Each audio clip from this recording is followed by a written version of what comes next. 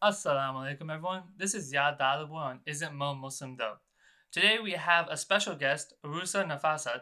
She's a friend of my wife's who's here with us today. Safa Dada. Assalamualaikum everyone. So before we get started on who Uroosa is, we're going to start with our standard question.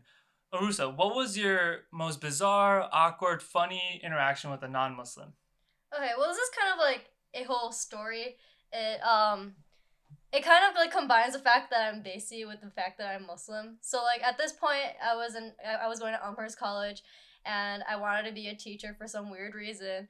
So I had to get like my prints done, and so I went to like the fingerprinting station. Wait, they made you get fingerprints to be a teacher? Yeah, it's like for a background check. They want to make sure that you're not like a serial killer, you know. But Are you sure they didn't just do this for the brown people? no. I'm sure everyone, I don't know, Safa pitch. Well, she's brown too. I don't know. I was in the same program. Everyone had to do it. Yeah. So we had to get our prints done, and like they would have it like they would have like people to do the prints on campus, but like I joined the program a little later, and so I had to actually go to their location, and so I was hijabi at this point, and this like guy was working there. He was just like automatically like overexcited slash like weird about it.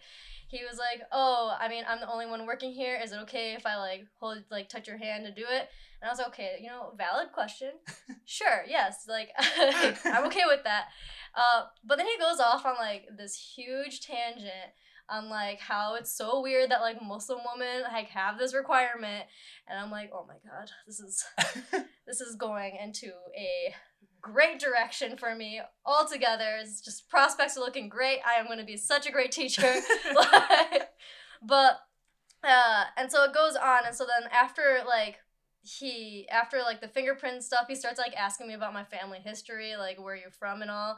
And I was like, Wait, did he ask you where are you from? Yeah, at first I was like, yeah, I've like lived here all my entire life. Like I was born in Park Ridge, Illinois. And he's like, no, like where are your parents from? And I was like, this is like harder because my mom's Indian and my dad's Pakistani, and like I'm just like, what do I say?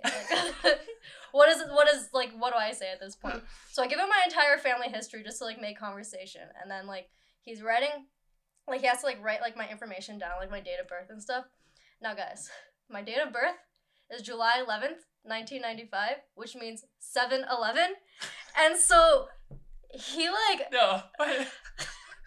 yeah, you already know where this is going. He like gets down to like the point where he's like, "Oh, what's your date of birth?" And I was like, 7-11, 1995. And he's like, "Oh." I was like, I was gonna make a joke, but like I'm not going to. I was like, okay, at this point, like just spit it out. Like, I know what you're gonna say, just you're making it worse. And then he like goes and continues to say the joke anyway, even like I didn't even say anything. I feel like the whole I was gonna make a joke but I won't. Like you've already made it clear that you want to make a joke about it. Right. Like you've already made it clear. And I'm like, I didn't even say anything. I was like, I just want to get this entire process over with. Like this is just I hate this entire interaction altogether. And so he goes and he's like, "It's like you were born to own a 7-Eleven your entire life." And I was like, what? And then he justifies it by saying, "Oh, it's okay. My friends are Pakistani." And I'm like, no, you white man. So that was like, I feel like he pulled the "I have a black friend, both Pakistani." Yeah, literally. And like I feel like for me that was like the first like outright like racial thing that came to me, because like I've lived in like Villa Park for a very long time, and for those of you who are from the Chicago area, like that's a pretty heavily concentrated like Pakistani, Indian, like Muslim area to be in. And so like just being around that and then going literally like 5 minutes away to Elmhurst and to like get my fingerprints done, I was just like, what is happening? Am I in the Twilight Zone? Like, but yeah, that was like the first very like bizarre interaction I've had. Yeah, because I mean, even though Elmhurst and Villa Park are very close to each other, there's like a pretty stark divide between the makeups between the two. Like Elmhurst is pretty white, whereas Villa Park is pretty desi.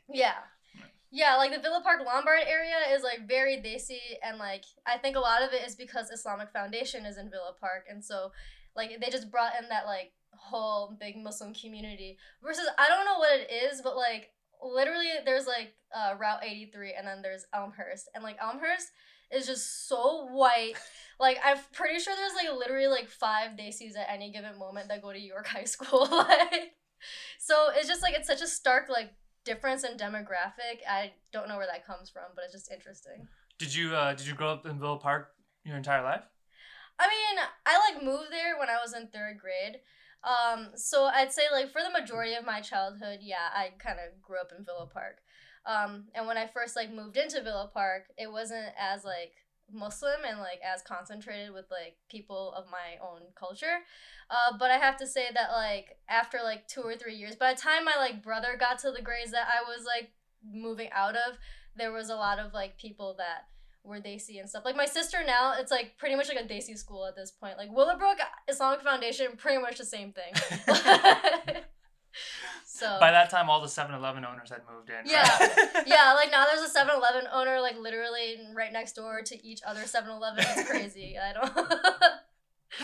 But... You know what's funny is that in Naperville, near where Safa's house is, there used to be a 7-Eleven, but I think they had troubles or something, so they named it 512s. And... What? Yeah, the original owner sold it, and the new owner bought it, but they were having trouble with, like, 7-Eleven Corporation, and I don't really know that story, but yeah, they just didn't want to get rid of that location, and they changed it to 512. Oh, okay, so just, like, change the entire fraction, it's, like, fine. It's the same colors, it's the same logo, they just changed the 2 numbers. That's funny. Right, like, it was, like, no work on their part other than, like, all right, just, like, a few numbers change up, and we're 512s. Like, that's it. Yeah. It was perfect. I mean, I think, like, you know, they've been able to evade any lawsuits and stuff, so I think they're fine. You know, honestly, innovation, I'm always here for that. But, so both you and Safa went to Elmhurst. How was your experience with Elmhurst and, like, the makeup there? And how was, like, the Desi community there, or, like, the Muslim community in general? So, there's really, like, Elmhurst is very primarily, like, white. Like, very white. Including the college? Like, including the college. Like, the college, like, I'd say, like, has a more liberal mindset, which you could take, like, there's a good and bad with it. But, like, there's, like, really not that many people of color just in Elmhurst in general. And I have to say, like, when Safa started and graduated, like, she probably didn't, like, in her class, there was, like, a lot less people of color than with my class, which I feel like the class of, like, I guess class of 2017, it was just, like, a lot more diverse, and, like, each class that comes in gets, like, a lot more diverse and stuff. But, like, you know, majority is still very white, like. Right, I think most of my classes, with the exception of maybe 2 or 3 my first year, I was probably the only non-white person in all of my classes. Yeah, and I mean, it was different for me because I was a bio major, and because, like, you know, it's like the whole Desi stereotype, like, oh, my mom told me to be a doctor, so I was like, all right, I'll try it out. Fun fact, did not end up being a doctor. But what I'm wondering is like, how much of that is Elmhurst's fault? Because it doesn't seem like the areas that they excel in are the stereotypical brown fields to go into, right? You see all the brown kids, they go to, like, UIC or IIT or DePaul or, like, Benedictine because they all do pre-med, right? Whereas Elmhurst, from my understanding, is more liberal arts college for teachers and other professions. So you don't really see a lot of brown kids because they're not in those fields in the first place. Well, I mean, yeah, Elmhurst is, like, they really do excel in, like, their, in, like, the teaching and the education and speech pathology and all that stuff. Nursing is, like, a really big one. Their bio program, though, is actually really good. A lot of people just don't go into it because it's a very small school. Mm-hmm. And so I feel like when you're touring colleges and you, like, look at these things, like, UIC and, like, bigger schools have more flashier labs to show off versus, like, Elmhurst. Like, now they, like, remodeled it, but, like, you know, you only have a couple of, like, teachers and, like, labs and stuff, and so it's, when you're going into it, it's, you don't go for that. And then on top of that, like, honestly, like, I feel like the way that, like, people of color in general move is, like, you go to a certain college because you know someone that's already there. So because of that, like, you know, I went to Elmhurst, and, like, people that, like, are coming in after me, they, like, start asking you questions about it. So it's, like, you kind of, like, you have you have to have, like, a trailblazer there in the first place, and then, like, it starts coming in. But, like, I mean, I don't know, like, Elmhurst does try in terms of, like, trying to, like, recruit from, like, areas that are more, like, diverse. But then the problem is that, like, when they're actually in there, And I don't know how this has changed since I've left, but when they're actually in there, there's like not much help that like these communities get, because a lot of times they come from like low income areas, and they don't have the same education, or like they don't have the same situations as like the more like affluent like white students would have, because like a lot of those students are like they have that like environment at home where they're easily able to study, versus like people of color, they have like that are coming from more like impoverished areas, they don't have that like steady home situation, which makes it harder. And so like when it comes to like graduation at those places, it's very like the rate is, there's like a big disparity of like who actually graduates and who doesn't. Gotcha. I mean, that makes sense, right? And I mean, I think that's a problem that a lot of universities have, is how to Mhm. like address that problem. But on the other hand, in terms of like the Muslim makeup, so I know IIT is a small school as well, but because they have a large, I think, minority population, a lot of Arabs and Desis, they also have a very active MSA and very big MSA. How was your guys' experience with like MSA or like the Muslim makeup at Elmhurst, and like where did you guys find that, you know, connection while going to school there? So I have to say, like, we've being like a former MSA president for Elmhurst, it was very hard, because I feel like people like the that students that go to Elmhurst, they just like they're either coming from like Islamic schools, or they're coming from like public schools, and they're not maybe as like conservative, or like they don't identify with the whole MSA concept, which okay, that's fine. But then like the people from like Islamic schools, they feel like MSA is like way too liberal, and so they also don't identify with like the whole like concept of being a part of the MSA. So then what you end up with is like literally like the president and the president's friends that are in the MSA. And so like when it comes to like the Muslim makeup, like it's not that like for a Muslim organization, it really isn't that big, at least when I was there. So you kind of just had like your friends, you know. So it wasn't like the MSA at Elmhurst had a large majority of the Muslims that were at Elmhurst part of it. Yeah. You guys mainly just had like a few of them, because most of the Muslims at Elmhurst didn't want to be a part of the MSA. Yeah, most of the Muslims at Elmhurst didn't want to be part of the MSA, because I do feel like there are a lot of Muslims that go to like Elmhurst, but a lot of it is like they're either the people that like go to class and go home, or they like there's also the whole like scheduling issue. It's a smaller school, so you can't really like have that much flexibility with your scheduling. And so like instead of joining MSA during protected hour, which is when you don't have like any classes, people will generally tend to like go for more professional based clubs. Right. And that's why I was never able to participate in MSA, because protected hour was that one time, you know, what was it, like every Tuesday or Thursday, where there were no classes. And then as an education major, that was my only time to go to an elementary school to get field hours. So it was hard for me to get involved. Yeah. And so I think that's just a challenge with it being a small school and not being able to have the flexibility of scheduling. And it's just like it's a small school with its own things, like its own challenges. And I think the difference between, let's say, Elmhurst and IIT, like IIT is in the city, and so it's like a whole different landscape, versus like Elmhurst is a suburban school where it's right. Totally and at IIT, a lot of the students are living there. There's a lot of students from other states or even foreign students. Yeah, a lot of our MSA was international kids. Mm-hmm. Whereas at Elmhurst, you have a lot of students who are commuting. Yeah. Yeah, like pretty much everyone's a commuter. Like there's like a lot of people that are staying there are generally they're from Florida for some weird reason. Like there's That's true. Yeah, there's a lot of people that like went to Elmhurst that are from Florida, which I don't understand. They must have done some marketing campaign Yeah. there. So you said you were MSA president at Elmhurst for how long? For 1 year. It was my senior year. Honestly, I kind of got pushed into it because like I was the only one that knew how to do any of the logistics, and like everyone, all the people that like came into Elmhurst with me, they decided to graduate early. And for some reason, I was like, I don't want to do that. I want to get a minor in physics. So, so then as a result, I just kind of got like pushed into being MSA president. And like, it's just a whole different thing. Yeah, it's a lot of work. I was MSA president in high school. And I mean, even that small experience, because it's very different than college MSA, but that was like, you know what, I don't want to do anything college MSA president. Like, I was very involved with other organizations, and MSA I would help out with volunteering, but the amount of drama that was involved with MSA boards, I just stayed away from. Yeah, no, there was like a lot of drama involved with like organization and everything. And I think the problem is that like the difference between like a high school MSA and a college MSA is with the college MSA you get a little bit more freedom.